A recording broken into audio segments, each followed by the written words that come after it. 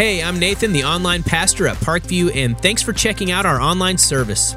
We're a church where, regardless of your past or your story, whether you've been following Jesus for a long time or you're just exploring faith for the first time, you belong here and we want to help you take a step toward God. If at any point during the service or even during the week, you want to talk with us about how God might be leading you, just go to parkviewchurch.com/nextsteps and let us know. We would love to walk alongside you as you take steps toward becoming the person God created you to be. Today, we're joining our broadcast campus where our band will lead us in a few songs and Pastor Tim will continue our series, Behind the Mask. Enjoy the service.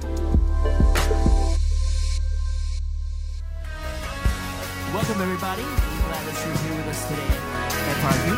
Let's stand together as we worship God today. Come on. And I'm leaning on the everlasting arms that place me on the rock that stands. And I hold true to the one who breaks my fall and lifts me time and time again.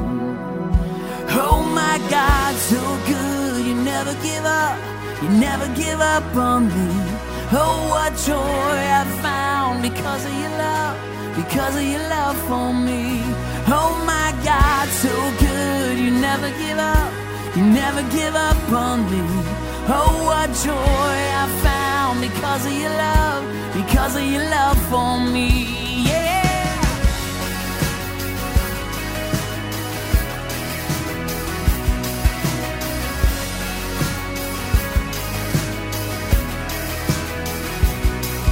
This freedom purchased by the highest price, this grace outweighed all my shame. 'Cause I'm made new through the power of sacrifice. From death now raised to life again. Oh my God, so good, you never give up. You never give up on me. Oh, what joy I found because of your love for me. Oh my God, so good, you never give up. You never give up on me.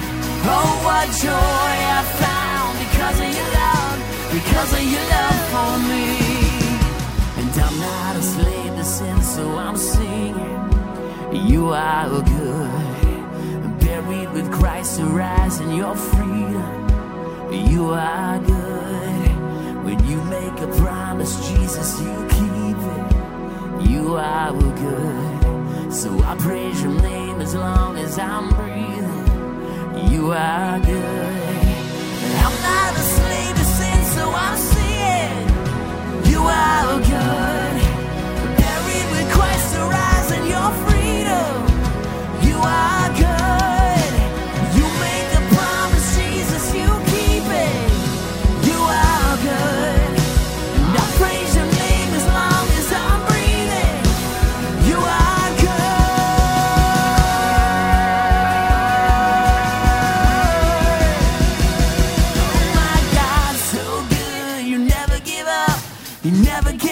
on me. Oh, what joy I found because of your love for me. Oh my God, so good, you never give up on me. Oh, what joy I found because of your love for me. Oh my God, so good, you never give up on me. Oh, what joy I found because of your love for me. Oh my God, so good, you never give up on me. Oh, what joy I found because of your love for me. I'm not a slave to sin, so I'm singing. You are good, buried with Christ to rise in your freedom. You are good. When you make a promise, Jesus, you keep it. You are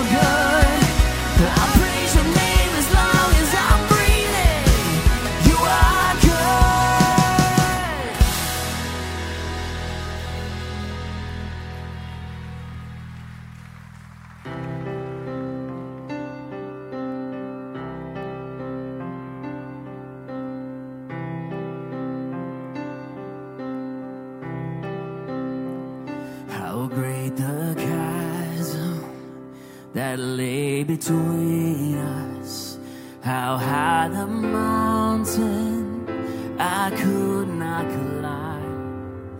In desperation, I turned to heaven and spoke your name into the night. Then through the darkness, your loving kindness tore through the shadows of my soul. The work is finished, the end is written. Jesus Christ, my living hope. Who could imagine so great a mercy? What heart could fathom such boundless grace? The God of ages stepped down from glory to wear my sin and bear my shame. The cross is broken, I am forgiven. The King of Kings calls me his own. Beautiful Savior, I'm yours forever.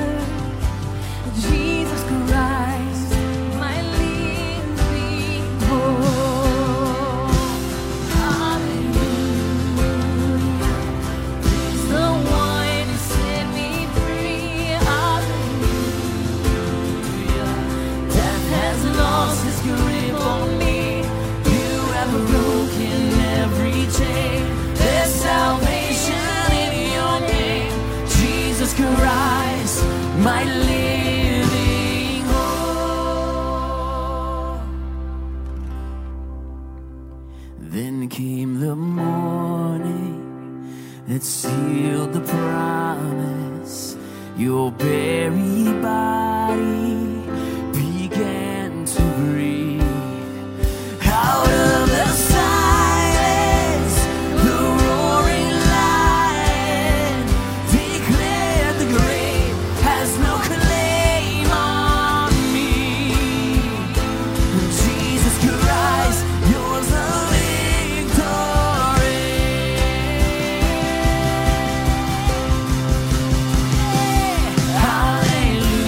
Hallelujah. Praise the one who set me free. Hallelujah. Death has lost its grip on me. You have broken every chain. There's salvation in your name. Jesus Christ, my living hope. Hallelujah. Praise the one who set me free. Hallelujah. Death has lost its grip on me. You have broken every chain. There's salvation in your name. Jesus Christ, my living hope. Jesus Christ, my living hope.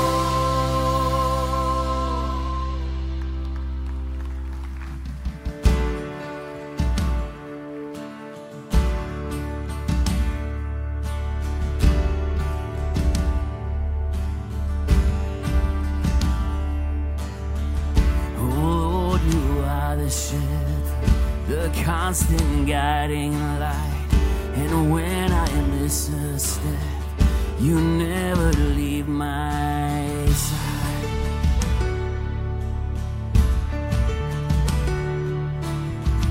You offer peace for the hurt, relief for the restless heart. You lead me to boundless mercy. You offer a brand new start.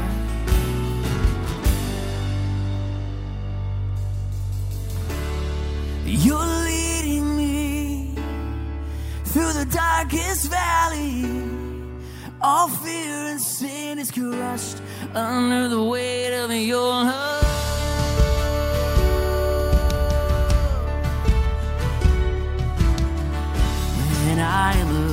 the shadows, pressed in by the weight of shame. I find you leaning closer, I hear you call my name. You're leading me through the darkest valley. All fear and sin is crushed under the weight of your love. You're leading me past every enemy. My soul is overwhelmed under the weight of your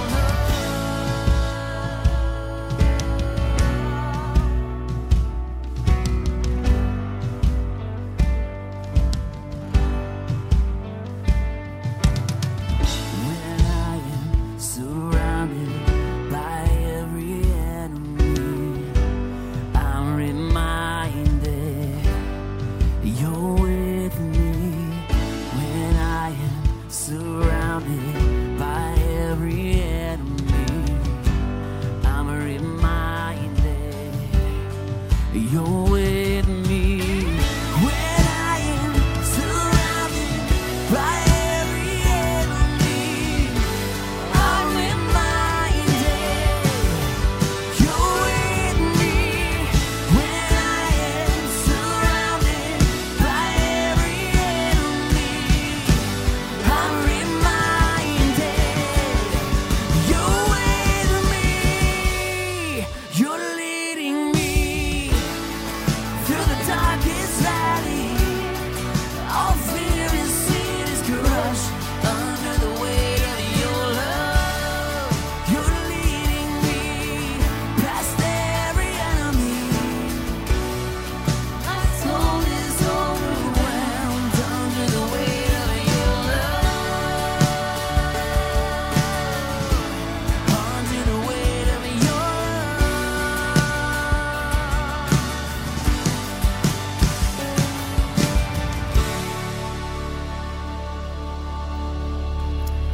Amen. He's worthy of our praise today. Let's pray. Lord God, we stand here, but Lord, we admit to you that we take way too much hold of our own lives on our own. And we think we can handle it without you. We think we don't need you at times. But God, right here in this place, we acknowledge we need you to lead us. We want to follow you to a place that we know is better than where we've been, a place where we know you love us and that you hold us within your hands, a place of assurance. That's what we stand on today. Thanks for loving us. In Jesus' name we pray. Amen. You can go ahead and be seated. Hey everyone, so glad that you're here this weekend. We're just going to continue to worship our great God right now and take communion together. And hopefully when you came in, you were handed one of these communion packs. If you've never used one before, there's a top layer for the wafer and a second for the juice. But I just want to draw our attention back to the song that we just sang. This idea that God has peace for the hurried and relief for the restless. He's full of boundless mercy, right? This is our God. This is the one that we worship. This is the one now that we get to look back and remember and just say, thanks, God, for loving me so much. So let's just take a few moments. Let's consider that. And then I'll come back out and we'll take communion together.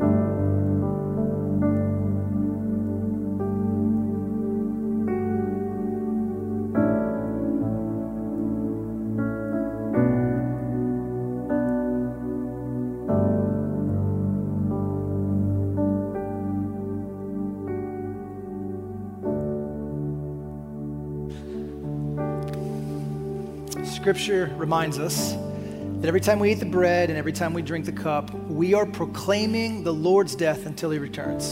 And he's coming back. I hope you remember that. I hope that you know that. So until then, let's remember and proclaim the body of Christ given for you.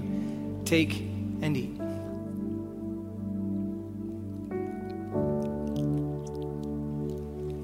Now the blood of Christ shed for you, take and drink.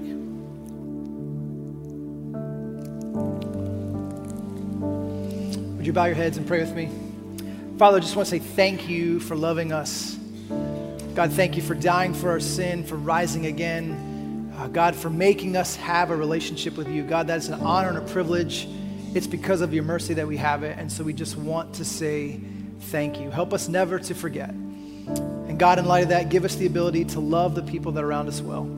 It's in the name of Jesus we pray. Everyone said, amen. Hey, so glad that you are here this weekend. If you're online with us, glad you connected and are joining with us out there. If you're on the patio right now, maybe you're sweating it out a little bit outside, just want to say hi. Glad that you're with us too. And for those of you here, it's so good to be together. If we've not had the privilege to meet, my name is Chad. I'm the campus pastor here. And I'm feeling pretty good because, let's see, the Cubs are good. The White Sox are good. The Bears have a good quarterback now, right? Things are starting to make sense.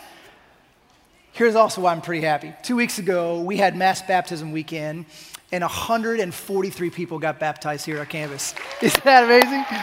That's so incredible.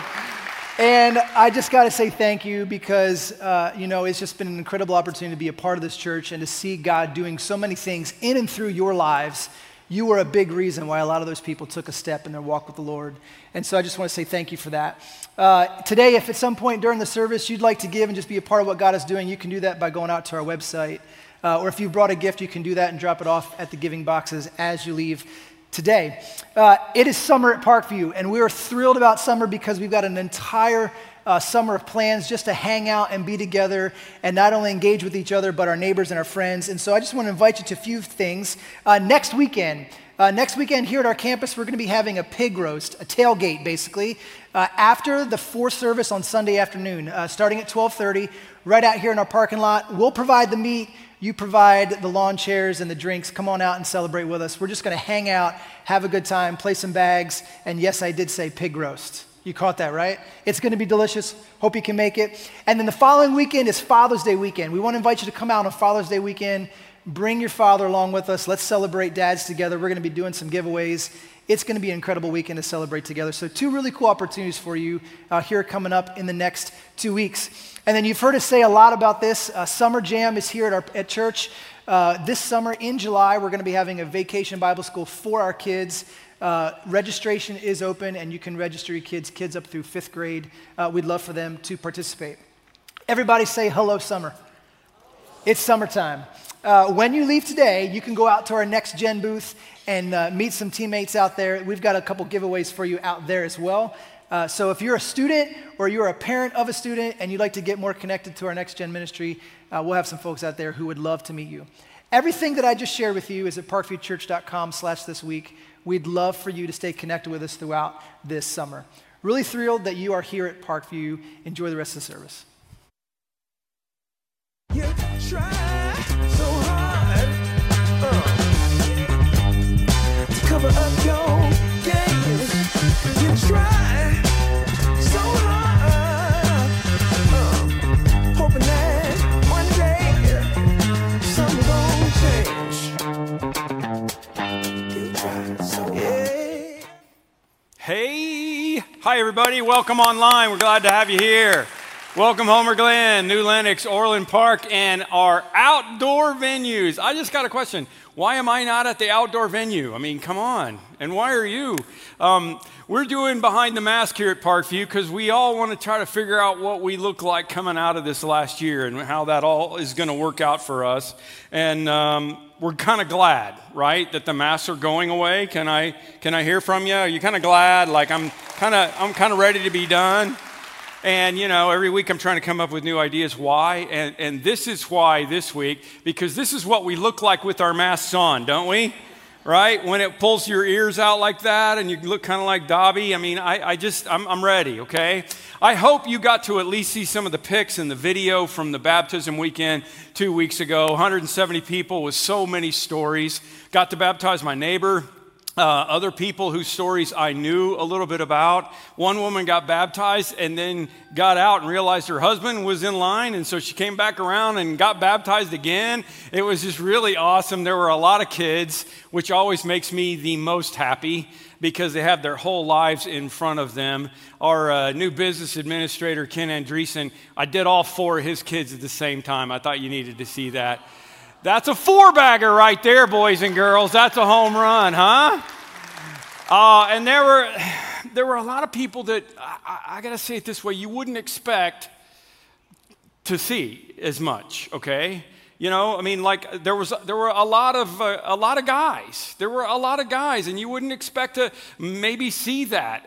There were a lot of older people. You wouldn't expect to see that. In other words, I guess what I'm saying is there were a lot of people who might have been more hesitant and say, you know what, I'm not going to go swallow my pride and get dunked in the Jordan River, but they did it. And I just think that Jesus was so happy because this is exactly what Jesus is all about. And this is what I want to talk about today. I think that Jesus was literally ignoring all of the Pharisees around the world that at that moment who were trying to impress him with their goodness, and he was right here with us at our campuses just clapping and just loving it. I quoted this parable in the sermon 2 weeks ago when we did this about where, you know, the tax collector goes to church and he stands there and he's like, oh, I'm so glad I'm not like everybody else. It's so great to be me. God, don't you just love me and all the great things that I do? I'm not even like this tax collector. And this is a story Jesus told, right? And the tax collector, Jesus said, couldn't even lift his head up and just beat his breast and said, be merciful to me, Lord, a sinner. And Jesus said, that's the guy I want. That's the guy we're after, okay? And I think there were a lot of people humbly taking off their masks in the tub saying, God, be merciful to me, a sinner. Because sometimes, like, you'll hear somebody say, you'll never believe who I saw in church this week. You ever hear that? And depending on their inflection, you can kind of tell what they're saying, right? It's like, you'll never believe who I saw in church today, you know, like just random, like my cousin was there or whatever. Or if the voice inflection is, you'll never believe who I saw in church today, it's usually with a little bit more, judgment, right? Depending on their voice inflection. You know, while Judy was there from college, you remember what she was like? Or Greg's there, my ex-brother-in-law. He cheated on my sister so much she finally divorced him. Or Joe from the health club. You've heard the mouth he has on him. He was at church today. Well, I think her name was Kathy. She used to be an exotic dancer over in Indiana. Really? How do you know? I'm just here to tell you that that is exactly the way the church should be. And what I want to talk about today that I think is hiding behind a lot of our masks is shame. Okay? I want to read a story together from Luke 7. Help you to understand Jesus a little bit better about how he dealt with, again, kind of the same thing with a Pharisee and somebody who might not have been deserving of heaven in a lot of people's eyes, okay? And it goes something like this. Now, one of the Pharisees invited Jesus to have dinner with him. So he went to the Pharisee's house and reclined at the table, okay? That was just how they did it. There was a table, a low table there, and they just kind of leaned up against it, and that's how the whole thing worked. But in that day, if an important person was a guest in your house, it's kind of a funny tradition, so this will help you to understand. The front door was left open, and anyone who wanted to could walk in and listen to the conversation, especially if it was an important teacher. I mean, it was like, hey, look at how cool I am. I have this cool person here. If you'd like to come in and hear me have a dialogue with this cool person, you can come on in, okay? My neighbors have experienced that a little bit. I was laughing when I was thinking about this, Montel Jordan, R&B star at my house, or Brian Head Welsh, the lead guitarist from Korn. You can't miss him when he's walking out of my house with his dreadlocks and all of his ink. I've had Mike Singletary and his family in our backyard for Father's Day several years ago. We had actor Jim Caviezel in our house. He was here at church, and we had him over for dinner. Hey, did you see Jesus at your house? Yeah. Why do you act so surprised that Jesus was there? I don't know. But this is what's going on, okay? So what happens is a woman who had lived a sinful life in that town learned that Jesus was eating at the Pharisee's house. She brought an alabaster jar of perfume, and as she stood behind him at his feet weeping, she began to wet his feet with her tears. Okay, wow. Obviously, she knows who Jesus is, and somehow she must know that this rabbi teacher guy is somebody who doesn't condone her behavior, but she went anyway. In other words, somehow, and you need to hear this wherever you're listening, somehow Jesus always made sinners feel comfortable. They always felt comfortable. Does that make you uncomfortable? That's the question. I hate it when people feel uncomfortable around me because I'm a pastor. Certainly not Jesus, but sometimes because I'm a pastor, I'm at Costco and I see people and they're like covering over their giant bottle of Kirkland vodka, with the potato chips, hoping that I don't see it. Inevitably on the golf course it happens, okay? Someone gets paired up with me or my friend invites me to play and he doesn't bother to tell the other guys what I do just to see how many bombs they will drop before we get around to the conversation, on the 15th green. So what do you do? Well, here we go, right? The thing about Jesus is that Jesus wasn't a person who condoned sinful behavior. He just didn't make people feel shame. Can I say that again? He didn't condone sinful behavior, and that's what I'm trying to be. I don't condone sinful behavior. I just don't want you to feel shame. And this shame thing is a really important topic as we start to come out from behind our masks. Because there's been some crazy stuff going on in the last year, right? And psychologists will speak a lot today about the negative consequences of shame and guilt. And some psychologists even tell us that there's no good place for guilt. And I don't believe that that's true. And I'm going to come back and talk about guilt with King David next week. I hope you'll be here for this. But listen to Albert Ellis, the author of Rational and Emotional Therapy. He said it this way: there's no place for the concept of sin in psychotherapy. He goes on and he says the goal of psychotherapy is to eradicate the concept of sin because that is where most emotional problems come from, and he called it from toxic guilt, okay? And guess what? In case you're interested, rational and emotional therapy works really well for the person undergoing the therapy that doesn't have to think about whether it's sin or not in their life. They don't have to worry about the consequences of his or her actions. It works out really well for them. It just doesn't work out really well for the people around them, does it? Anybody live in your house with an alcoholic? I don't need you to raise your hand. I think you understand. The problem isn't the fact of sin. The problem is how we deal with it. The problem isn't guilt.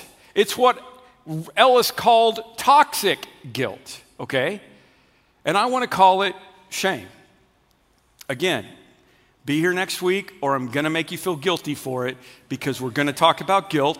And I think there is a healthy place for guilt. And obviously, if you commit adultery and then kill the lady's husband like King David did, there's probably some stuff you ought to figure out in your life. And we're going to do that next week. But here's what you need to know. The difference between shame and guilt, I think Brene Brown did a great job with it. She said, based on my research and the research of other shame researchers, there's literally a category of this. I believe that there is a profound difference between shame and guilt. I believe that guilt is adaptive and helpful in holding something or something that we've done or failed to do up against our values and feeling psychological discomfort. Right. I define shame, however, as the intensely painful feeling or experience of believing that we are flawed and therefore unworthy of love and belonging. Something we've experienced, done, or failed to do makes us unworthy of connection. I don't believe shame is helpful or productive. In fact, I think shame is much more likely to be the source of destructive, hurtful behavior than the solution or the cure. I think the fear of disconnection can make us dangerous. And she sums the whole thing up like this. Shame is a focus on self. Guilt is a focus on behavior. Shame is I am bad. Guilt is I did something bad. How many of you, if you did something that was hurtful to me, would be willing to say, I'm sorry, I made a mistake? How many of you would be willing to say that, she asked. Guilt says, I'm sorry, I made a mistake. Shame says, I'm sorry, I am a mistake. Get it? And some people are just more bent towards guilt and shame than others, okay? It's not a default for me. I don't know why, but for some people it is. And for some people, I would say they have an overactive conscience, okay? When the computer screen says you have performed an illegal function, they're ready to turn themselves into the police. You know what I'm talking about? Some people are just more bent that way than other people are. My youngest daughter is the one of my kids that is the most like me in personality. She's a very high leader. She's high D on the DISC profile. If that means anything to you, she's an 8 on the Enneagram. If that means anything to you, it means she's passionate about solving the problems of injustice in the world, and she's a little bossy. Okay? You get it? But the difference is that she is a complete rule follower. So much so that I literally worried about her overactive conscience when she was young. So I felt that it was my job to break her of that as a dad. You know, especially a pastor dad. I remember one time she was like 7. She was still young enough to go to the hardware store, like where she wanted to go to the hardware store with me. And we were using a wood cart because that was back when I could afford 2x4s. And we were on the wood cart, and there's a sign on there that says children are not allowed to ride on the cart. And I'm like, Becca, get in, I'll push you around. She's like, no, Dad, no. And I kept bugging her. The Bible calls it exasperating, actually. That's what it is. I kept bugging her and bugging her until she finally gave in, and then she turned to me and she said, all right, but if I get in trouble, it's your fault. And then every time an employee would come by, she'd duck down underneath the 2x4s so that nobody could see her. Now, thankfully, I have fixed that problem in her, but some of you have an overactive conscience. That's just who you are. I mean, that's okay. But some of you have a different problem. It's a long memory conscience. You made a mistake a long time ago, and you've begged God to forgive you, but you just don't feel forgiven. If you have that punitive view of God, you never really can feel okay about it. And anytime anything bad comes up, here's how you know that this is your problem. Anytime anything bad comes up, is it, oh, God's punishing me for that thing I did. That's a long memory conscience, and that's shame. That's not good. Some of you have bad family conscience, okay? You just grew up in a family where they made you feel guilty all the time. You know, there's a t-shirt that says, my mother is a travel agent for guilt trips. Anybody know what I'm saying? Okay? I mean, that's not good conscience either. That's not good shame. That's shame, not good guilt. And the other one is even the most tragic, probably I would call it a misguided conscience. It's shame for things that didn't have anything to do with you. And sadly, this is where a lot of abuse victims end up. They're examples of a toxic guilt or shame that has gone on in their life. People who were abused as children often feel that somehow it was their fault, like they should have stopped it, which is ridiculous. And again, there's good guilt, and we're going to talk about that next week, but this kind of shame is always destructive. It produces depression and feelings of worthlessness and inferiority and loneliness and compulsive behavior and various psychological problems. I agree with Albert Ellis on that. The solution, however, is not to get rid of the idea that there are things that are wrong. The idea is how we deal with them. The idea is taking our shame and our guilt to Jesus. Let me read it again. When a woman who had lived a sinful life, you with me, learned that Jesus was eating at the Pharisee's house, she brought an alabaster jar of perfume, and she stood behind him at his feet weeping, and she began to wet his feet with her tears. We don't know much about this woman, but most Bible students conclude she was probably a prostitute. Okay, kind of the same language was used both ways. And everybody in town knew her. She had a bad reputation. You know, that's who she was. And just listen to my heart for a second, and please don't think that I'm not who I'm supposed to be on this. But if you've been around me long enough, you know that one day I finally realized that there's a lot of people who do a lot of bad things and didn't feel like they had any choice in it. I've been around the world. I've been in Africa. I've been in South America. I've been in a lot of places, and those people who end up in prostitution, a lot of times, I guess what I'm saying is I've never known a prostitute who woke up one day and said, let me make a decision here. Work at Amazon or sell my body, okay? Usually, let me get my yellow legal pad out and do the pros and cons of each one. Usually there is some level of desperation that is reached. Maybe it's a desperation that they brought upon themselves with drugs or whatever. But I'm just saying, before you go judging this woman like self-righteous Simon is going to do in just a second, just say to yourself, I've never had to choose between prostitution or watching my children starve. And you probably haven't either. Again, hear my heart on that. I'm not saying it's okay. I'm saying it's desperation.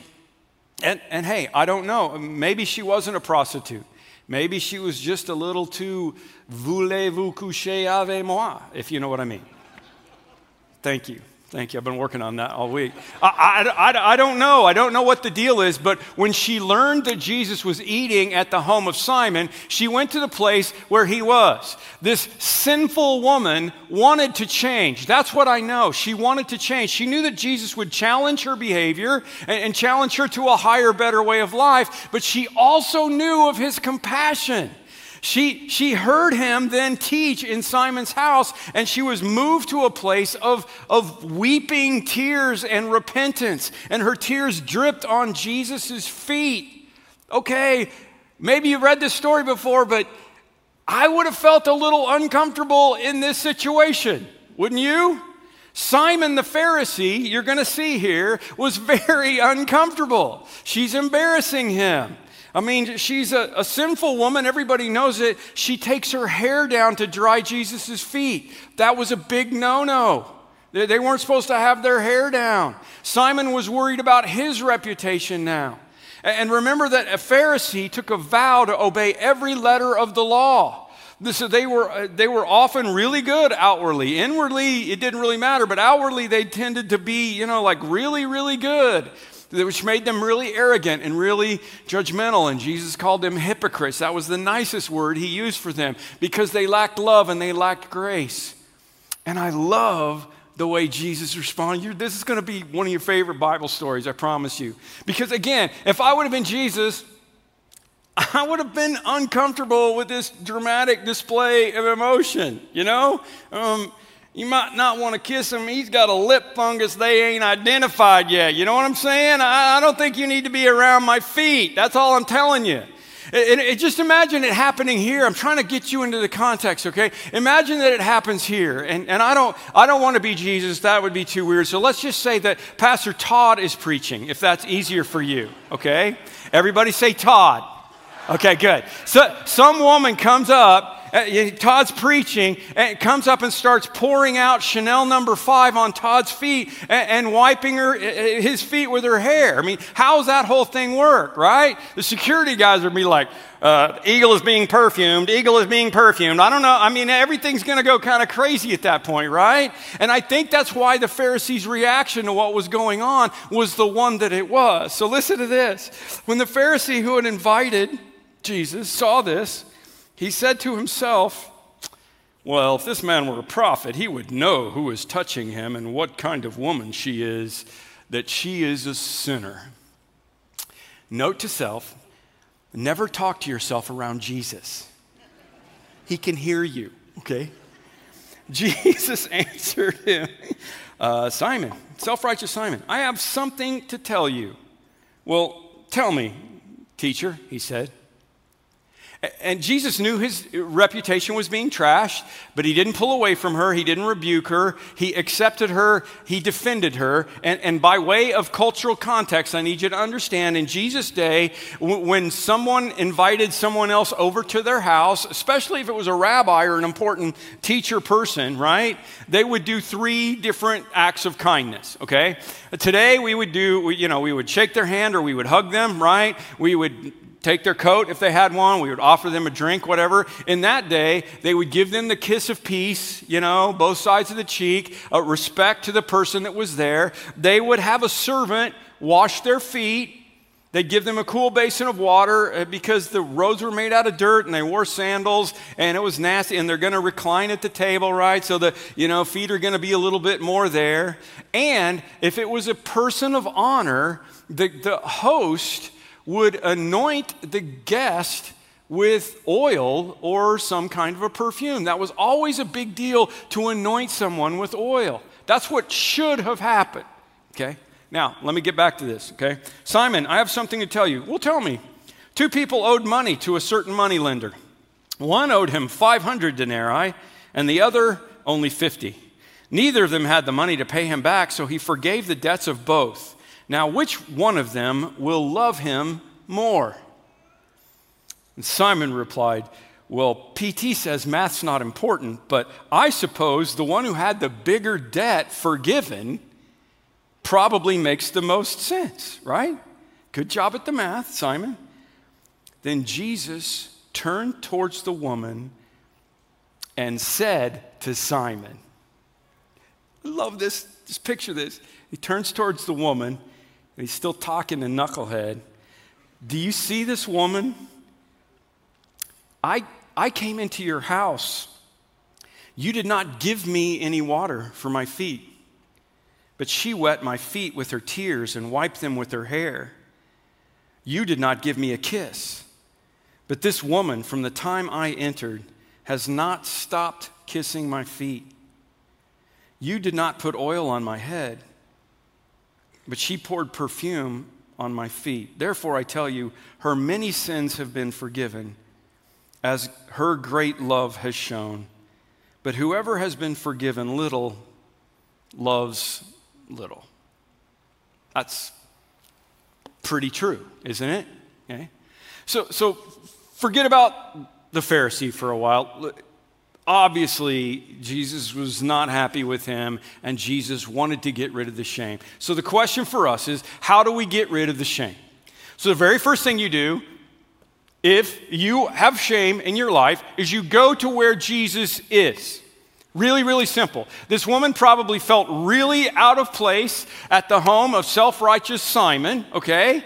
And maybe for you, that is even here, whatever campus that you're at right now. Maybe you had a hard time walking in. Maybe you're watching online and you're close, you live close by, and you're thinking about coming, you're just not sure if you want to actually come in the building. We have a lot of people that check us out online before they come. Can I tell you something? It's the same thing. There's just more people here, and you might want to change out of your pajamas. Not everybody does, but you might want to, okay?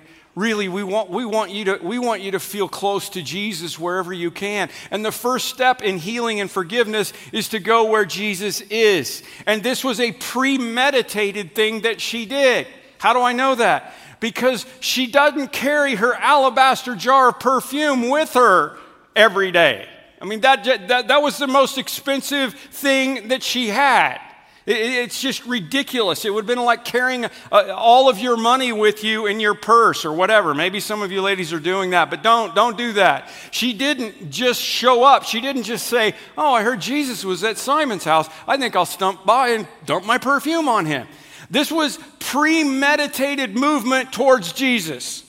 Are you with me? So where are you going to find Jesus? Where are you going to find him? I love the story that It's kind of, oh brother, where art thou thing, you know, where the preacher's in the river and he's baptizing people and this drunk guy comes wandering by. And he's like, well, I think I need to get baptized. So he wanders into the water and the preacher says, do you want Jesus in your life? And the man said, yes, I do. And the preacher baptized him and he brought him back up again. He could tell he was drunk. He said, did you find Jesus? And the man said, no. So he dunked him down again. He pulled him up again. He said, did you find Jesus? The man said, no. He said, dunked him down again. He brought him up again. He said, did you find Jesus? And the man said, I don't think so. Are you sure this is where he fell in? Where are you going to find him? Are you going to find Jesus on Netflix? Well, there's that Messiah show. It was really trippy, wasn't it? Did you watch that one? Like, what if he was here today? No, you're probably not going to find him. Are you going to find Jesus in that new O'Reilly book about the mob? Oh, I read it. It was so good. I found out one of my really good friends and member of this church is related to the guy who ran Chicago for the mob for a long time and was killed by Al Capone. It was really interesting. No Jesus. My question for you is, are you moving towards Jesus or away from him? And you might be like, well, where do I find him? Man, come on. You know, okay? And if you need help, just text Jesus to our number, 65649, and we will help you. Just go to our website. You'll see the things that are being offered, the things that are going on. You know where to turn towards Jesus, and if you don't, let us help you. Listen, the prodigal son was so hurt and so desperate that he finally decided to turn around and go back home. And that's when it quit hurting. That's what Jesus is there for. Come to me, all of you who are weary and burdened, and I will give you rest. Take my yoke upon you and learn from me, for I am gentle and humble in heart, and you will find rest for your souls. For my yoke is easy and my burden is light. Sin's burden is heavy. Jesus' burden is light. So move towards Jesus. And then once you move to Jesus, I think you're going to see the same thing she did. You're going to see how much he loves you. You see, I see progression in this, right? I see progression. This woman shows up premeditated, which is taking a chance, but then to me, the way I read this, as Jesus is loving her, and as she realizes that he's not rejecting her, that's when she really starts to understand the love of the Father. Let me read it again. When a woman who had lived a sinful life in that town learned that Jesus was eating, she brought an alabaster jar of perfume, and as she stood behind him at his feet weeping, she began to wet his feet with her tears.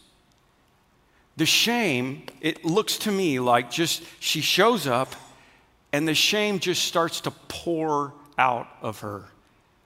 I think Mel Gibson did a great job with this in the Passion movie. This is a scene where the woman was caught in the act of adultery. It's a different story, and they're going to stone her. But I think that Mel was combining it with the scene in Luke 7 as you watch this.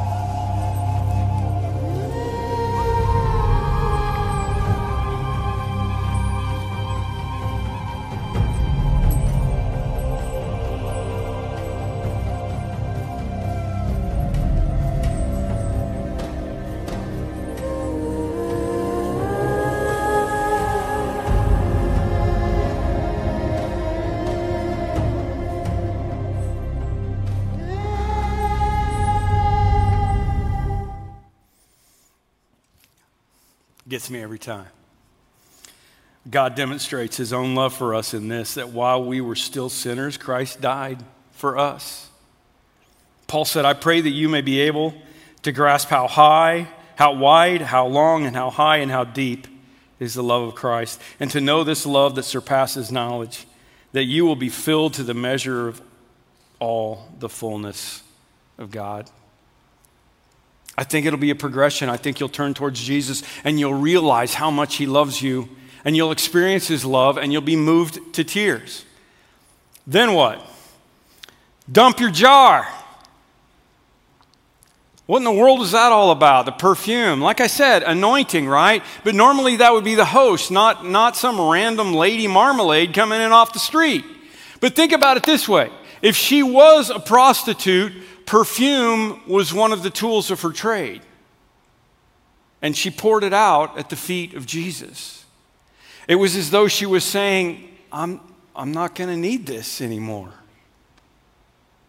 Repentance involves three things. There's a conviction. I'm convicted that what I did was wrong, that I made wrong choices. I'm not going to blame anybody else. There's contrition. I'm sorry, not just because I got caught, but I'm sorry because I've wounded the heart of God and other people by my actions. And there's change. I'm going to turn away from the rebellious ways and begin to walk towards Jesus even more. No matter how far I've gone down the wrong road, I'm going to come back. I'm going to pour out my jar. So what's in your jar? That's a question for you to ponder. End of the story. Therefore I tell you, her many sins have been forgiven, as her great love has shown. But whoever's been forgiven little loves little. Then Jesus said to her, your sins are forgiven. And the other guests began to say among themselves, who is this that even forgives sins? And Jesus said to the woman, your faith has saved you. Go in peace. Boys and girls, listen to me. As she left, we don't see the story. We don't know what happened. But as she left, she had two choices. There were two ways that she could believe about herself and her shame. She could believe the people are right, I can't be forgiven, I'm too bad of a person. Or she could believe in Jesus. Jesus is right, he says I'm forgiven, he told me to go in peace. I have a choice to make, you have a choice to make every day. You have a choice to make when you walk away from this place, when you walk away from your screen. You can decide to listen to the people on Facebook or on social media or whoever it is around you, your family or at work or whatever, that say that you're not good enough, that say that you should have shame in your life. You can listen to them if you want to, but that would be crazy, because you have the choice to listen to Jesus, and he has the power to forgive you. You've got to make a decision. And I think she made the right one. Number 4, we trust in his amazing grace. Somewhere right about here, she's got to be going, wait a minute, don't I have to do something? And Jesus said, no, your faith has saved you. You are forgiven. He didn't say, you got to do 500 hours of community service. You need to do 30 Hail Marys. He didn't say anything. He said, your faith has saved you. Her forgiveness was granted to her instantly by the grace of Jesus, because she put her faith in him. God promises you that if you put your trust and your faith in him, he will save you and forgive your sins. And you don't have to worry about your sins anymore. And you don't have to live with that overactive conscience or that bad family conscience or that long memory conscience or that misguided conscience anymore. You can simply live in the grace of Jesus. And there's one more thing. Then you got to go live like you're forgiven. Jesus said to the woman, your faith has saved you. Go in peace. There it is. There it is. Live in peace. Can you do it? I'll just admit, I was listening to Blake Shelton yesterday, okay? Forgive me, Father, for I have sinned. And the last song on his newest album just absolutely broke my heart. It's called Bible Verses. He says, I ain't ever worn a halo, don't suppose I ever will. As far as saving me goes, it's a battle all uphill. But I keep climbing, trying, fighting. Got a King James in the dresser and I take it out sometimes, but Lord knows I ain't measured up to what's inside. And they say that that's okay, but I keep praying for the day that I can open up the good book and heaven don't look like it's out of reach. When it feels like those apostles are giving me the gospel and not the third degree. I just want to read like Bible verses. I just wanted to read like Bible verses and not the Bible versus me. I woke up in last night's clothes and it's whiskey on my lips. If God's looking down, I know he's really looking down on this.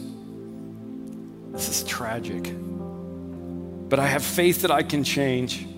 I keep praying for the day that I can open up the good book and heaven don't look like it's out of reach when it feels like those apostles are giving me the gospel and not the third degree. I just want to read like Bible verses, not the Bible versus me. And I'm trying to give myself a little grace till those words and me get on the same page and I can open up that good book and heaven don't look like it's out of reach, like when those apostles are giving me the gospel, not the third degree.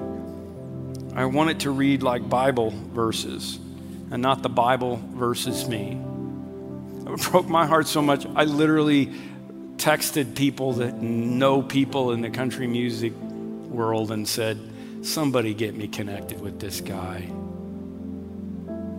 Jesus said to this woman, go in peace. When you take off the mask, if there's shame, he wants you to have forgiveness. He wants you to have assurance of that forgiveness. He wants you to go in peace. Where did her shame go? Jesus annihilated it. The Bible says we died to sin. How can we live in it any longer? Don't you know that those of us who were baptized into Christ Jesus were baptized into his death? We were therefore buried with him through baptism into death, in order that just as Christ was raised from the dead through the glory of the Father, we too may live a new life. You can leave here every weekend and be at peace because you know your sins are forgiven and you are living victoriously through Jesus Christ, because his grace is amazing. It's greater than all of our sins. I want to help teach you to live with confidence, knowing that our salvation isn't dependent on how we interpret the Bible verses or whether we drank whiskey the night before or what it is that we've got going on in our life. It's about the grace of Jesus. Our salvation is dependent upon the grace of God. And this story beautifully helps us to understand that. So I want to pray, and then I'm going to dismiss us. And I want to invite you to pray with me if you need Jesus. And then, because we're kind of back in a place where we can be in contact with each other, after I do the benediction, we're going to have some people up here just to pray with you. If you've got a prayer need, if you want to find out more about Jesus, if you want to turn to him, if you want to get rid of the shame today, there's going to be people up here to pray with you. And listen, if there's a bunch of people come, I don't know how many people I got. So if you feel like praying with some people, come on up and do it too. That's what the body of Christ is supposed to be about. Let's pray. Father God,